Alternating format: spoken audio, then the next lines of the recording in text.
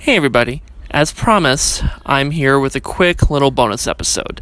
I'm still going to be off for the remainder of this week until Friday, May 29th, when I'll be back with a full-length, all-new episode. Still not quite sure exactly what it's going to be. I don't know yet. I'm just going to take it as it comes. But until then, I wanted to take a quick moment on this Memorial Day here in America to thank those who have served in the past and who also continue to serve.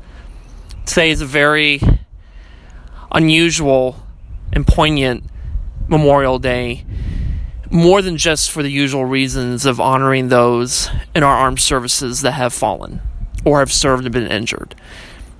And this year, we take the opportunity to thank those who are on the front lines right now of this pandemic, who, whatever their story is, whatever their experiences have been, in general, they have been to hell and back again. And they are doing this lather, rinse, repeat. They are still doing it. The fight is still going on. For myself, I'm the only one from all of us here at Coronavirus Isolated Times and Ubiquity Audio.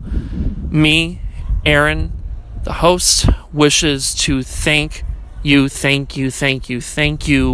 all of those who are serving not only in our armed forces right now or have served, and we honor the sacrifice that you have given, but to also thank the frontline workers, the doctors, the nurses, the firefighters, the EMTs, the police officers, the teachers, the people that are bagging our groceries, the people who are helping us so that we can pay for our gas, the flight attendants, the pilots, the people in the hotel industry who are striving to keep us safe, everybody who is contributing towards ensuring that we are staying safe during these most difficult of times.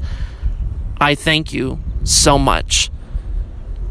My words alone are not enough to express how I feel for all that you have done to serve us. Thank you, and have a safe, happy, and blessed Memorial Day. God bless. Take care.